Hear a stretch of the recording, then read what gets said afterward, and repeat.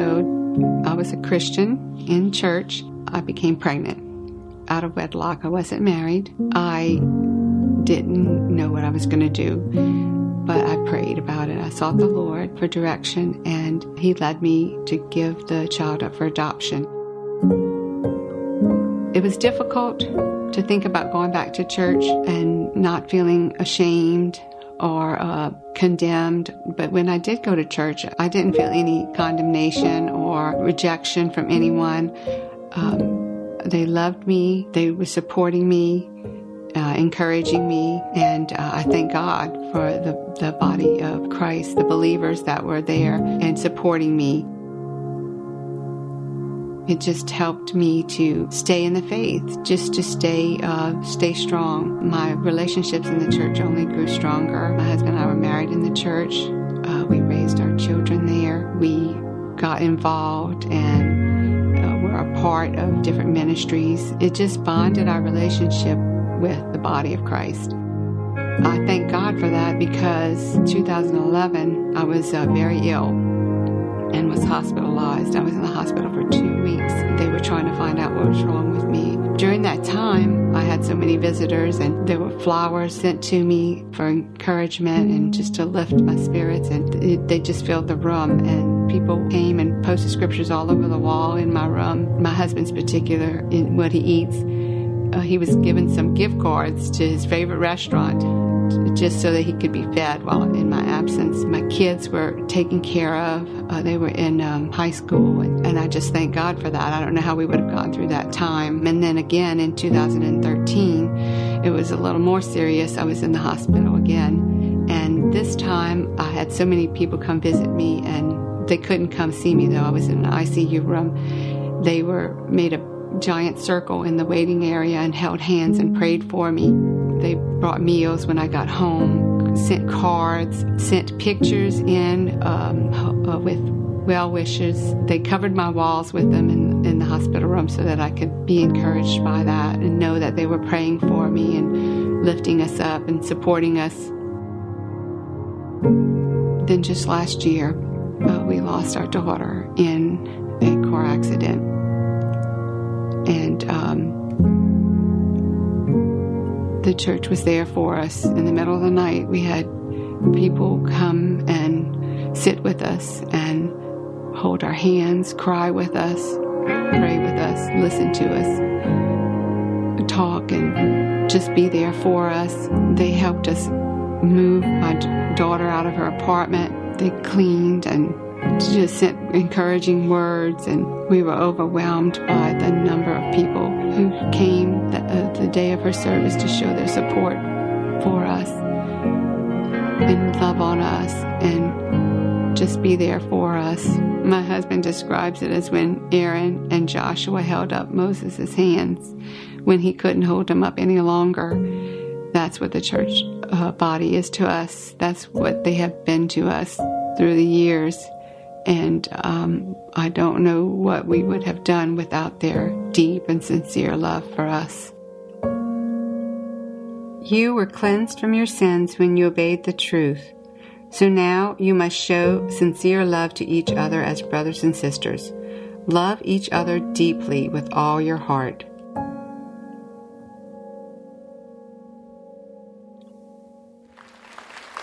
What would we do without the body of Christ? What would we do without the local church to support us and encourage us? Because we all go through difficult times. We all go through trials and temptations and loss. It happens in every life. It's inevitable. And the body of Christ is designed to help us to make it in this world. It's not just salvation. That's great. It's wonderful. Forgiveness of sin. But then once we're saved, He wants to place us, every one of us, into a local body. And then plant us and allow us to grow and nourish and flourish and grow. And this morning's message, we're going to be sharing a new series called God's Greater Story. So what does that mean? Well, in everything, there's a bigger story than what's really going on. And in everything that happens, there's more to it than what we see. And sometimes we have to go through something, and then on the other side of it, then we look back and we say, oh, okay, God, that's what's going on. That's what you're doing. Because sometimes you're in the middle of a situation, it's hard to see. You know, when you're filled with pain, heartache, it's hard to see that. You know, and I want us to see that as we just prayed about 2018, I believe this is going to be an exciting year. If we were going to do, I guess you call it, a year in review? They always talk about the year in review. Just think back just for a moment. All the things God has done in your life. Think back. How faithful God has been in your life. In the church, it's been an exciting year. We traveled around the world. Mission trips. We've done lots and lots of outreaches and ministries to people here and in the United States and here locally in Houma. It's been an exciting year. And of course, it was an exciting and I guess a momentous time when in June I shared with you my heart about my future. And as I shared that, for those of you who were here in that first Sunday in June, that after over a year praying, testing my heart and checking and making sure, when God first said it to me, I could hardly even believe it. But yet, after years, after almost a year of praying, I felt like the Lord said that He's going to reassign Vicki and I, and that we would be leaving Living Word Church. And I guess and there's a part of me that thought I would die here. I would just live here and die here. And yet, God was saying there's another story. There's a bigger picture to what God wants to do in our life. And He was going to reassign us out to Texas in 2018. And I shared that with you. And I know for some of you that was a shock. Now you all know that at some point everybody steps down. You know that. I remember my wife and I went to a conference once, and a guy named Bill Bright was on the stage, and he was preaching, and he was in his later years, and he was in a wheelchair, and he was hooked up to oxygen, and he was gasping for breath while trying to preach. And I looked over at my wife, and I said, "Sweetheart, do not let me do this. Don't let me do this." He needed to have stepped down years earlier before he's gasping for breath trying to preach. And yet, when at the same time the Lord told me I'd be reassigned, He spoke to my heart about Ben, being the young man who would take the position to lead the church. And again, there's so much prayer, so much, Lord, is this you? Is this what you're saying? I need to hear from you, Lord. And over the Lord would say yes. It almost got to the point where God was, don't ask me again. I've already told you what I want you to do. You need to learn to do it. So we shared that back in June. And as we've continued to meet with Ben and met with Ben and Estelle and Vicki and I several times, just preparing their heart, trying to bring them to that point where I believe they're ready. And now here we are at 2018. So as we've gotten closer and closer, I've said, Lord, you need to kind of give me a little more direction here. All I said was 2018. I need more specific direction. And several weeks back, the Lord spoke to my heart. And He said March the 4th would be the day that I would step down, which is pretty quick, 2 months. So the series that we begin this morning will be my last series. And I'm excited because what I feel like God is saying to us, and this is something that I feel like God has said over and over since I made that announcement. And I feel like the Lord has said, my hand of blessing will be upon this church. That my hand of blessing would be upon Brother Ben and this church. And that I am encouraged because the direction of the church is not going to change. The vision and the heart of this church is not going to change. Ben's not some wild guy to come swinging in on a trapeze and doing crazy. You're not, are you, Brother Ben?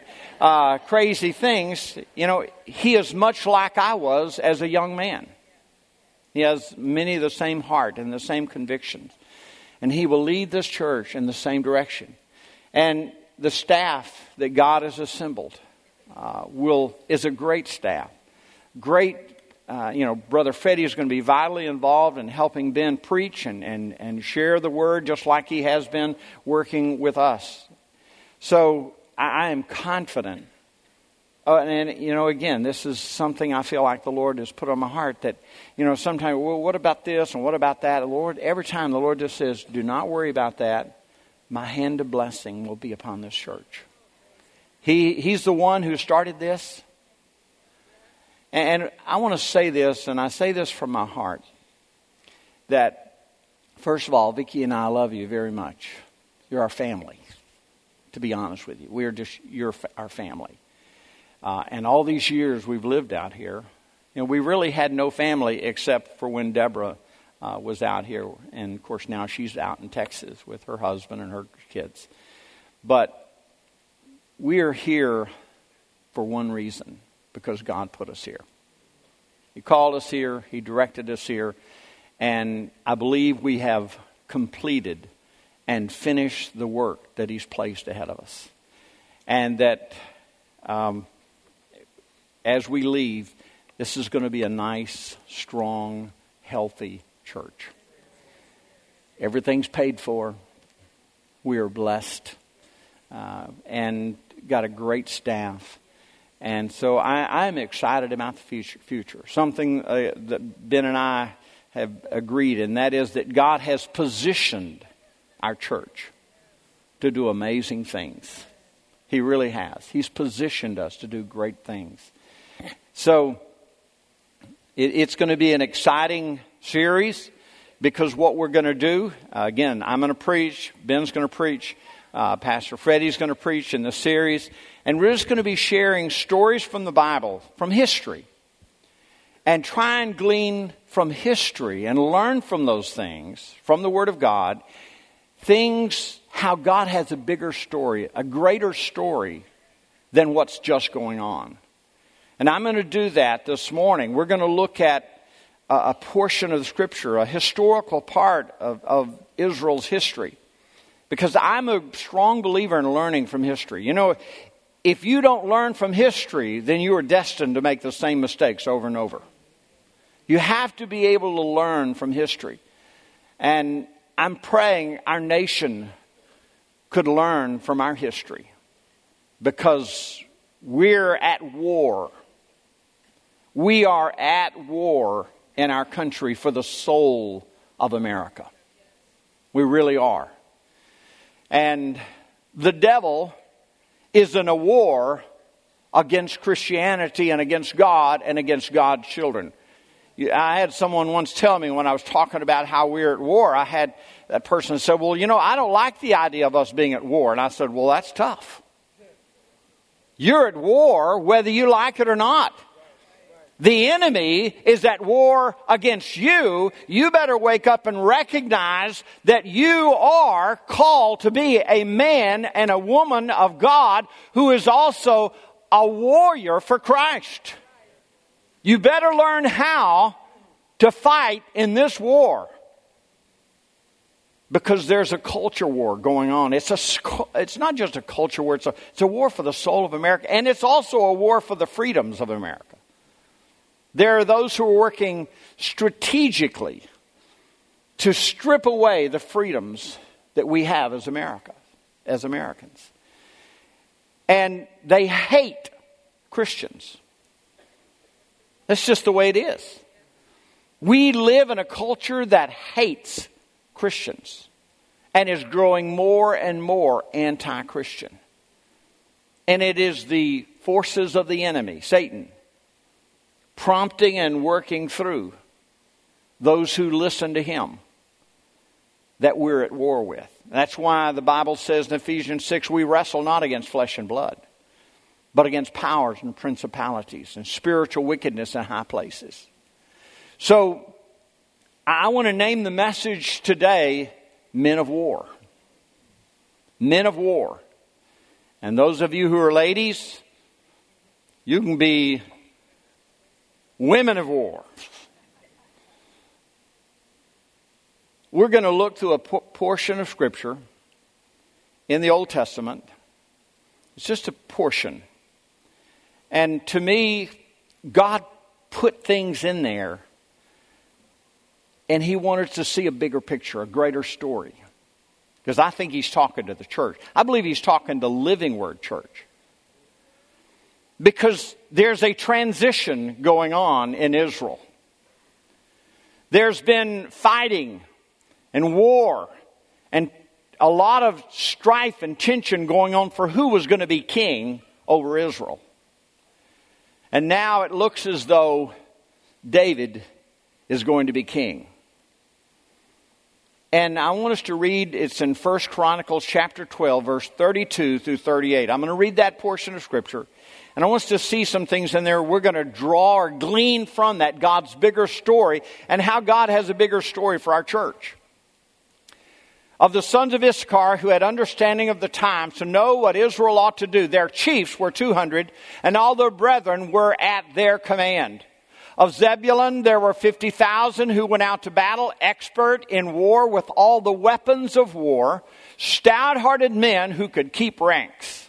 Of Naphtali 1,000 captains, with them 37,000 with shield and spear. Verse 35, of the Danites who could keep, interesting, battle formation, 28,600. Of Asher, who could go out to war, able to keep battle formation, 40,000. Of the Reubenites and the Gadites and the half-tribe of Manasseh, from the other side of the Jordan, 120,000 armed for battle with every kind of weapon of war. All these men of war who could keep ranks came to Hebron with a loyal heart to make David king over all Israel. And all the rest of Israel were of one mind to make David king. Interesting. When they saw that army, and they weren't just a thrown together army, these were men of war. They were skilled men of war. It prompted the whole nation of Israel to say, I believe I want David as king. They didn't want to come up against all of these men of war who were determined and who had a loyal heart to make David king. So I want us to glean from this. I want us to see what the Holy Spirit is saying to the church. And I believe He pins it down and speaks to us as Living Word Church. What can we glean from this? Very first thing I see, we must understand the times we live in. Look at verse 32 again.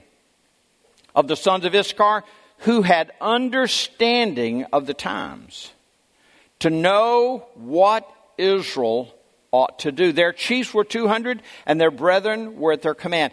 It makes a point of saying they knew what day they lived in. They knew the culture they were living in. They understood the times they were living in. And as a result, they knew what they needed to do. As a church, we need to be understanding of the times we live in. We need to know what's going on in our culture. You know, there's one segment of the church that says, well, you know, we're just gonna win the lost, and we don't want to really talk about the culture. But you know, we are here to be salt and light to a culture who does not know God. We are here to stand up for the truth and to say, this is the truth. Now, understand, when you live in a culture that's anti-Christian, and they they come against and they speak evil of Christians and Christianity. What's the easy thing to do? Easy, yeah, just hide. Just don't say a word. Just go back and say, I'm not going to say a word. But you know, that's not the call of the day. He didn't call us and save us to go hide in a closet. He has plenty of secret agents for Jesus. He needs men and women of war. He needs a lot of people, God's people, who are willing to stand up and say, I am a Christian, and this is right, and this is wrong. It doesn't matter whether it's politically correct or not. I don't care whether you like it or not. It is the truth. I'm going to stand for the truth, and I refuse to be intimidated by the fact that you don't like it. So what?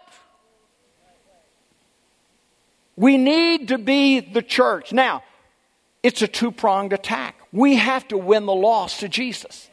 We are called to preach the gospel, to win the lost, to tell people about Jesus.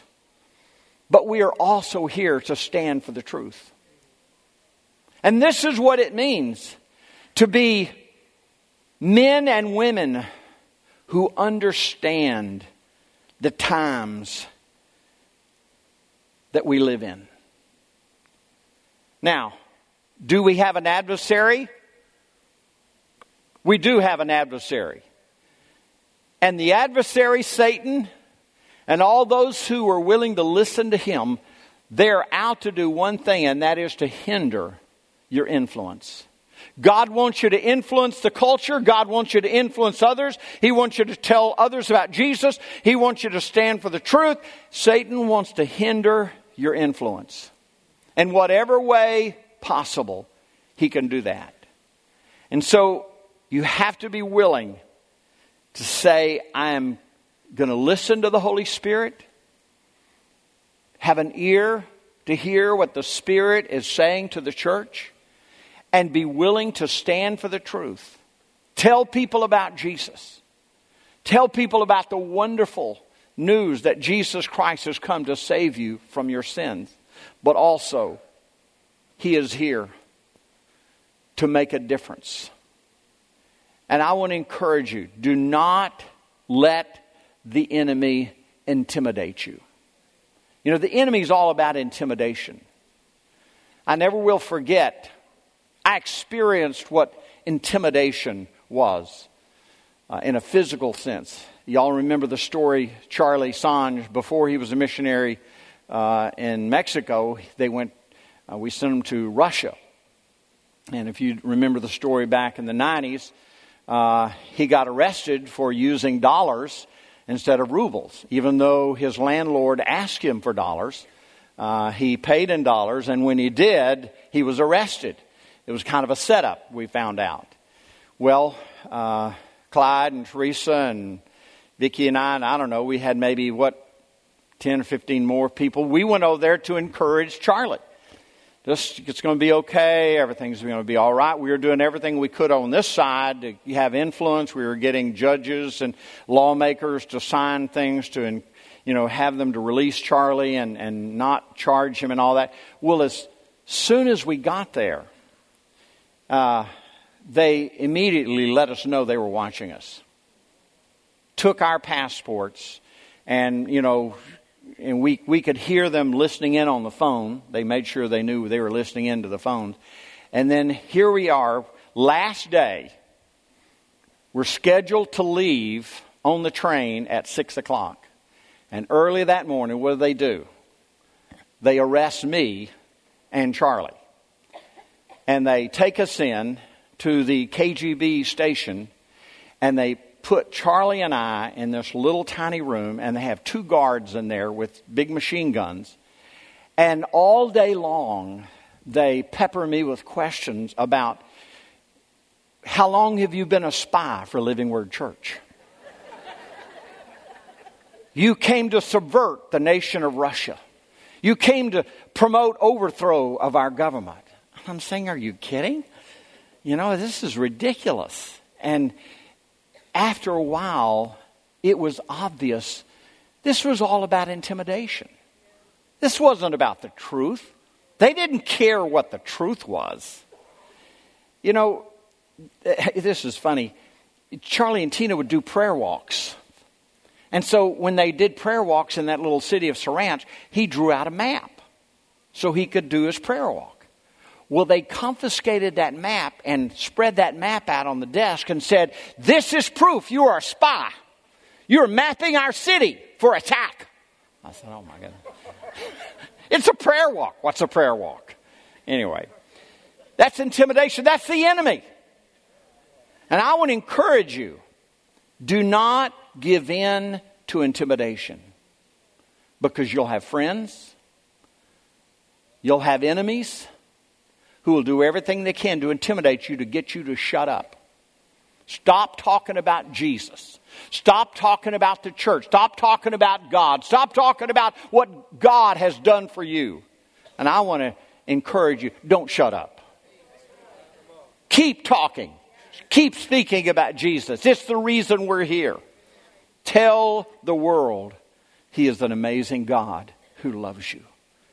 The second thing that I see here is we must learn to be experts in all the weapons of war. Look at verse 33 through 36. I know you probably caught this, but let's read it again. Verse 33 through 36. It says, "Of Zebulun, who were 50,000 who went out to battle, expert in war with all weapons of war, stout-hearted men who could keep rank. Naphtali, 1,000 captains, and with them 37,000 with shield and spear. Of Danites, who could keep battle formation, 28,600. And of Asher, who could go out to war, able to keep battle formation, 40,000. So, able to be an expert with all the weapons of war.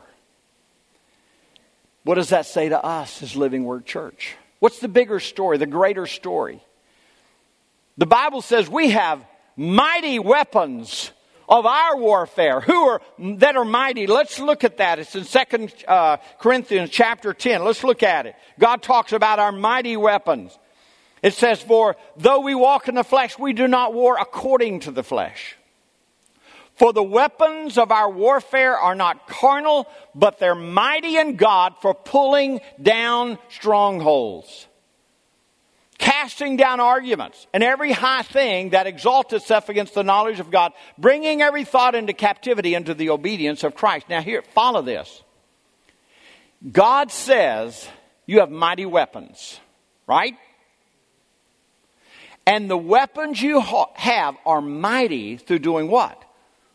Pulling down strongholds, pulling down high imaginations, pulling down every lie that the enemy might give you. So that tells you right there. Not only does it tell you what one of your powerful weapons are, but it also gives you a clue as to one of the ways the enemy wants to hinder you. It tells you that the enemy is going to use lies and thoughts in your mind to divert you and stop you. And we have been given a powerful weapon to grab a hold of those lies and pull them down. Those vain imaginations, you have to pull those things down. The enemy will put a lie in your heart. You're not going to make it. You're going to be sick and die. You're going to financially have a mess. You're never going to succeed. The enemy is always fishing, throwing out lies to see if you might bite on one of them. If you might pick up one of those lies he throws in your mind and see if you'll let that be nurtured and see if you'll take that lie and work with it and let it work in your heart. And I want to encourage you, you have a responsibility to pull those lies down. So when those lies come into your mind, what do you need to do? You need to say, "In the name of Jesus, I reject that lie." The enemy says, you're always going to be under the power of this habit. You're always going to be under drugs and alcohol. You're always going to be under this addiction. I want to say, you pull that lie down and say, "In the name of Jesus, I am not." That is a lie. You reject that lie. You acknowledge that lie for what it is, and you say, "Satan, you are a liar. Devil, that is a lie." That the enemy will lie about your kids. The enemy will tell you about your kids and all the bad things that are going to happen. He'll tell you all the things that are going to happen financially bad. He'll tell you, and I want to say, you have to reject the lies. You have a responsibility. It is a mighty weapon. God says this is a powerful, mighty weapon of our warfare, and it pulls down those lies. That tells you right there the enemy's going to put a lot of lies in your mind. Another powerful weapon, and you probably saw this in your handout, and that is, this is a prayer focus. There are 21 things that we're calling a prayer focus. And if you'll notice, the first 3 are bracketed to say, pray for this week. So during this series, the 7-part series, we're taking 3 of these and we're asking each of the body of Christ to pray about those 3 areas this week. And next week, we're going to take the next 3 areas and we're going to encourage you to be praying for those. I want to tell you, corporate prayer is powerful. When the whole body is praying in one area, and of one accord, of one heart, about one area, the enemy has no ability to stop it. The church is unstoppable. The church is unable to be stopped or slowed down if you are willing to pray corporately. And so I want to encourage you, especially during this time of transition, pull down the lies that the enemy might say. Maybe somebody will speak a lie. Oh, man, that church is really going to do bad. That's a lie. Well, you don't have to call them a liar, but just say, I believe our church is going to do well. God's hand of blessings is going to be upon our church. We are going to do well because it's not based on a person. It's based upon the person of Jesus Christ. You see, it's not me, it's not Ben, it's not Pastor Freddie, it's not Vern, it's not Mika. It's Jesus. We have all tried to focus on Jesus and be kingdom-minded and what's good for the kingdom of God. You know, we do a lot of outreaches in our city, and we do outreaches everywhere. And my heart has always been this way. If we do an outreach and people come to Jesus or they're encouraged, and if they go to another church, then the kingdom of God is increased and helped. Hallelujah. It's not like you do an outreach so they can come to our church. It's not about that. It's so that the kingdom of God will be exalted.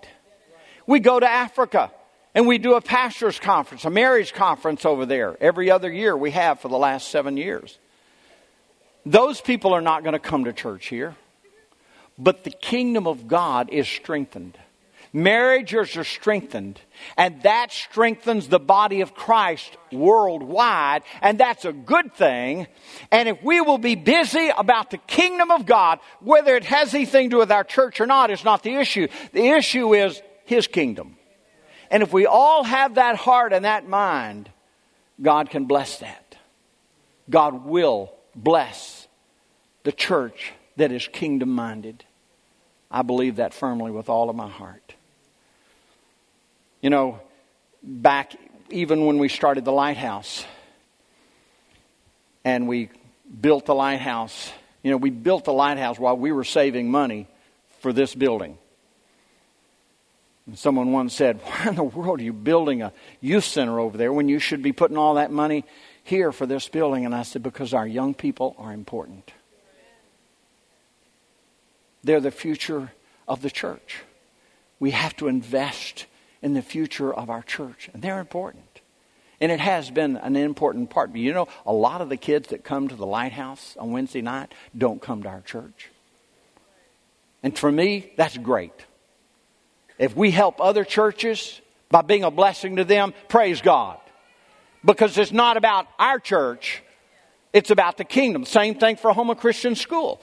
We have a lot, what would you say, Jimmy? Have 50%, 40% don't come to our church? Or about 50% don't come to our church? I say hallelujah. When we created the school, Part of the mission was to be a blessing to the body of Christ in Houma. Not just to bless us, not just to build up our church, but to bless the kingdom of God.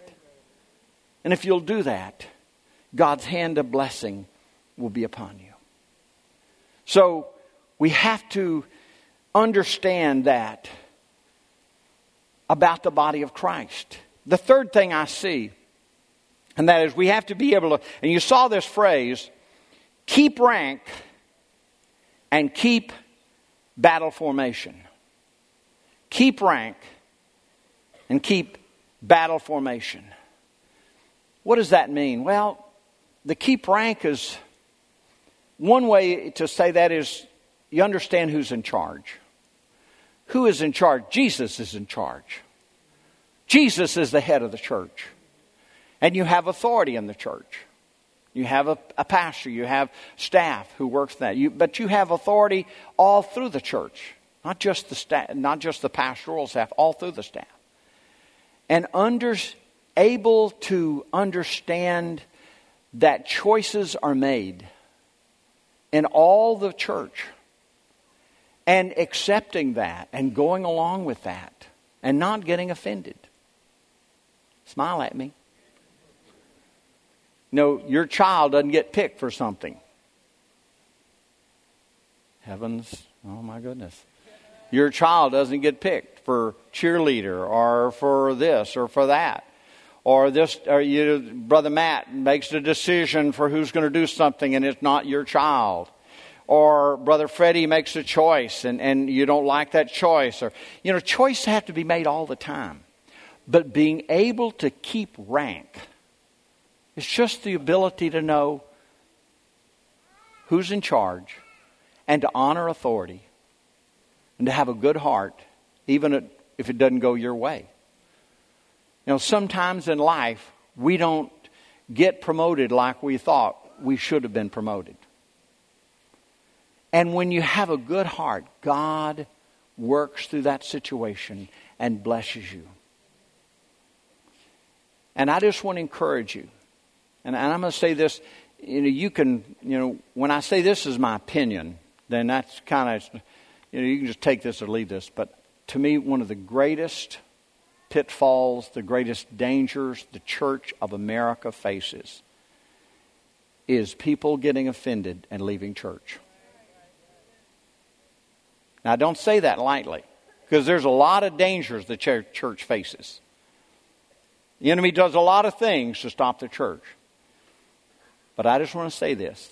The greatest danger the church in America faces is it is developing a culture. I call it a consumerism mentality. That they come to church and if they don't get everything they want, the way they want, then they leave and go somewhere else. It's the greatest danger the church faces.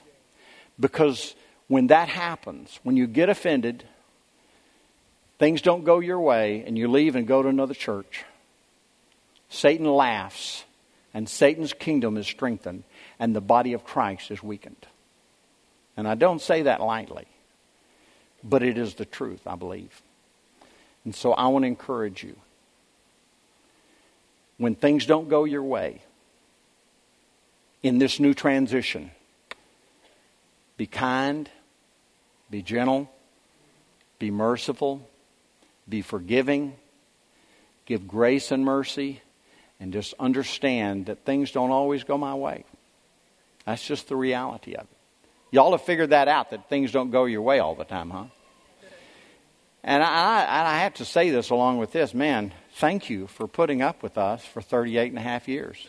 We're looking at our calendar the other day. I kind of wanted to say this correctly. We came to Houma the very first time, February the 3rd, 1979. We spoke at Grace Christian Church. That's what it was over there on Coteau Road. February 3rd, we spoke at the Full Gospel Business meeting. That's a Saturday night. And then the Sunday morning, February the 4th, we spoke at Grace Christian Church. That was the first time we were introduced into Houma, Louisiana. I didn't even know what that was.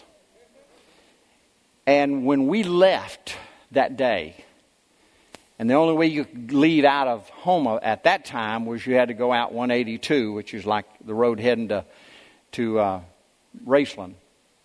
And I never will forget, we were driving down the road, and we were in a little Ford Fiesta, little tiny pregnant roller skate type thing, and little tiny car. And we were driving along, and on the side of the road were all these ugly trailers. They were half in water. Remember that? Such an ugly sight, you know. And we said, oh, that's so tacky, so ugly. Why don't they clean that up? And the Spirit of the Lord spoke to me and said, you're going to be coming back here. Be careful what you say. I looked over at Vicki and I said, Vicki, I feel like the Lord is saying we're going to come back here. And she said, I think that too. And I said, really? She said, yeah, I don't know what, but I have a strange feeling about Houma. Little did we know, that was 39 years ago. We had our first service April 29th, 1979. That was the first service to come together and say we're going to have a church.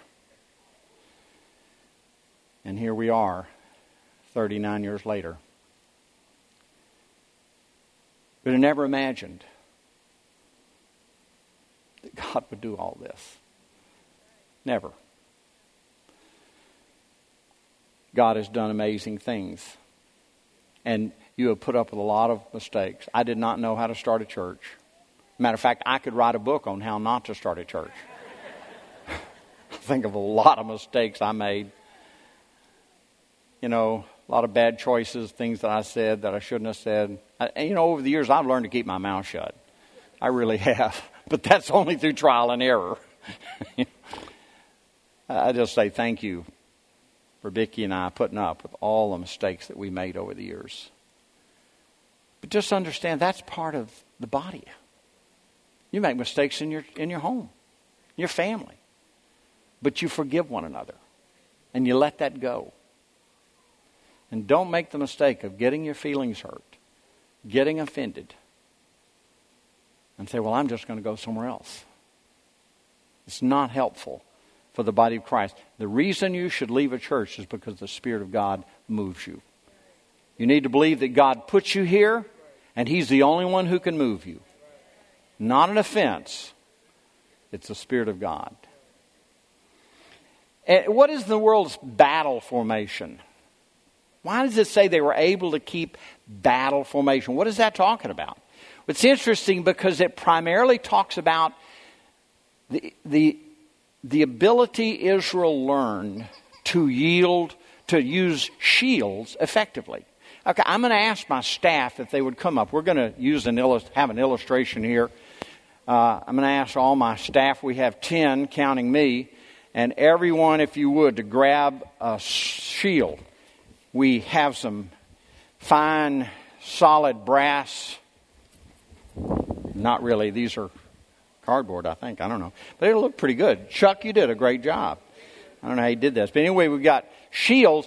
What they learned in battle, so we're all everybody just pick a spot and understand that individually, if you use your shield, it is good for you, right?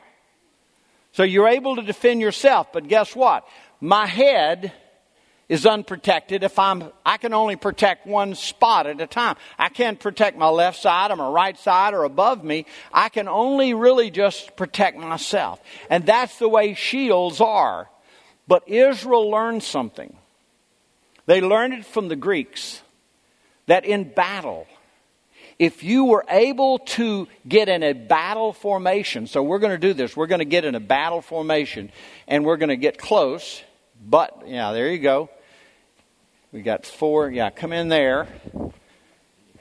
Here we go. And if you got in battle formation, okay, guys in the back, they're going to... Now, all of a sudden, we're in battle formation, and the enemy cannot get us He cannot get ahead of us. He can't get over us. And if the enemy shoots the fiery darts of the devil, that's me talking back there. And the enemy shoots the fiery darts of the devil cannot get in. Now, if somebody decides to get offended,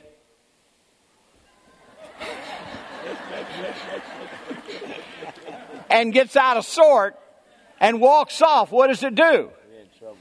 It leaves the enemy able to have all kinds. He can hit me, he can hit Vern, he can hit Matt. The enemy can shoot the fiery darts so the arrows can come in, and then the body has to learn to adjust. So the idea, thank you guys, that's pretty cool, huh? Yeah. Take my sword. When it says they were able to keep battle formation, the men of war learned how effective shields could be. Because the most effective enemy weapon was the arrow. And the reason being is that from a long distance, 100 yards or more, you can aim the bow and you can shoot up and hit targets at a long distance and never have to fight a sword battle. So they would shoot the arrows, and if everybody is out doing their own thing, then they can just protect themselves. But the enemy is able to come in the side and above. What does this say to the body of Christ? Well, this tells us that as the body, we need to learn how to defend one another. We need to stand with one another. We need to defend one another. You need to not just be concerned about you, but concerned about the person on each side of you, the person behind you, the person ahead of you, that we would defend one another. We would be able to not only keep rank, not get offended, but we would be able to keep battle formation. And say, devil, you are not going to win. Families, husband, wife, children, stay in battle formation. Don't be fighting and feuding among yourselves. Defend one another. Parents, support your kids. Kid, support your parents. Stay in battle formation. Do not let the enemy in, because he is constantly going to be shooting fiery darts. The last thing I want us to see here, number 4, we must become kingdom-minded to make Jesus king. Notice verse 38, 1 Chronicles 12. So all these men of war who could keep rank, they came to Hebron with a loyal heart to make David king over all Israel. And all of the rest of Israel were of one mind to make David king. If I read that correctly, because the men of war were all prepared to go to war to make David king, all of Israel had no problem with David as king.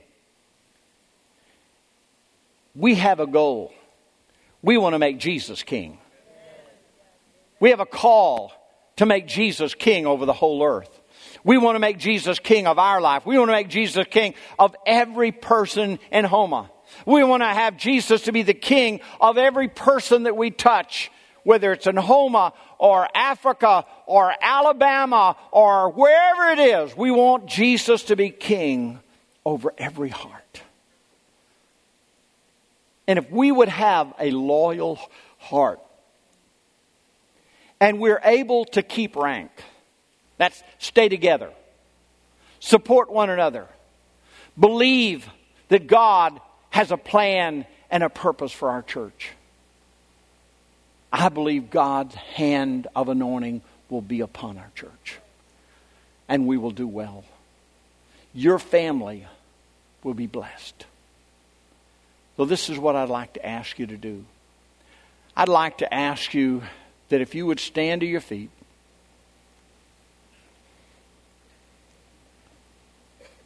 and you would agree with me in prayer that as a body, we would make Jesus King of our heart. And if He's not King of your heart, if He's not the Lord of your life, you need to make Him Lord of your life. During the prayer time, I had a young lady brought another young lady. And she just said, I am born again, but my friend here, she wants to be born again. And I explained it to her, made sure she knew what I was talking about, and she knew exactly. Because why? Because her friend had already told her about how amazing it was to ask Jesus to come into your heart. And she was able to ask Jesus to come into her heart. So if that hasn't happened, I want you to do that. But I would like to ask you, if you as a church would receive this transition, this new change that God has, and have a loyal heart to make Jesus King.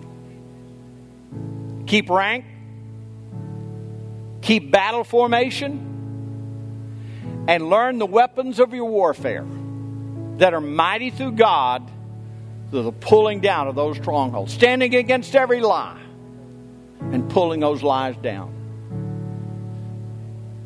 Raise your hands with me. Let's pray.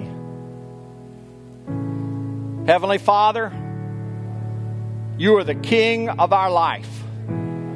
Jesus, we decide today to make You King of our life and to do everything we can to make You King in every heart, every life. Help us, Lord, to stay together as a church, to be men and women of God, men of war, women of war, able to keep rank, able to stay in battle formation, use the weapons of our warfare to stand against the enemy. Thank You, Lord. You will help us, and Your hand will be upon us. In the name of Jesus. Amen.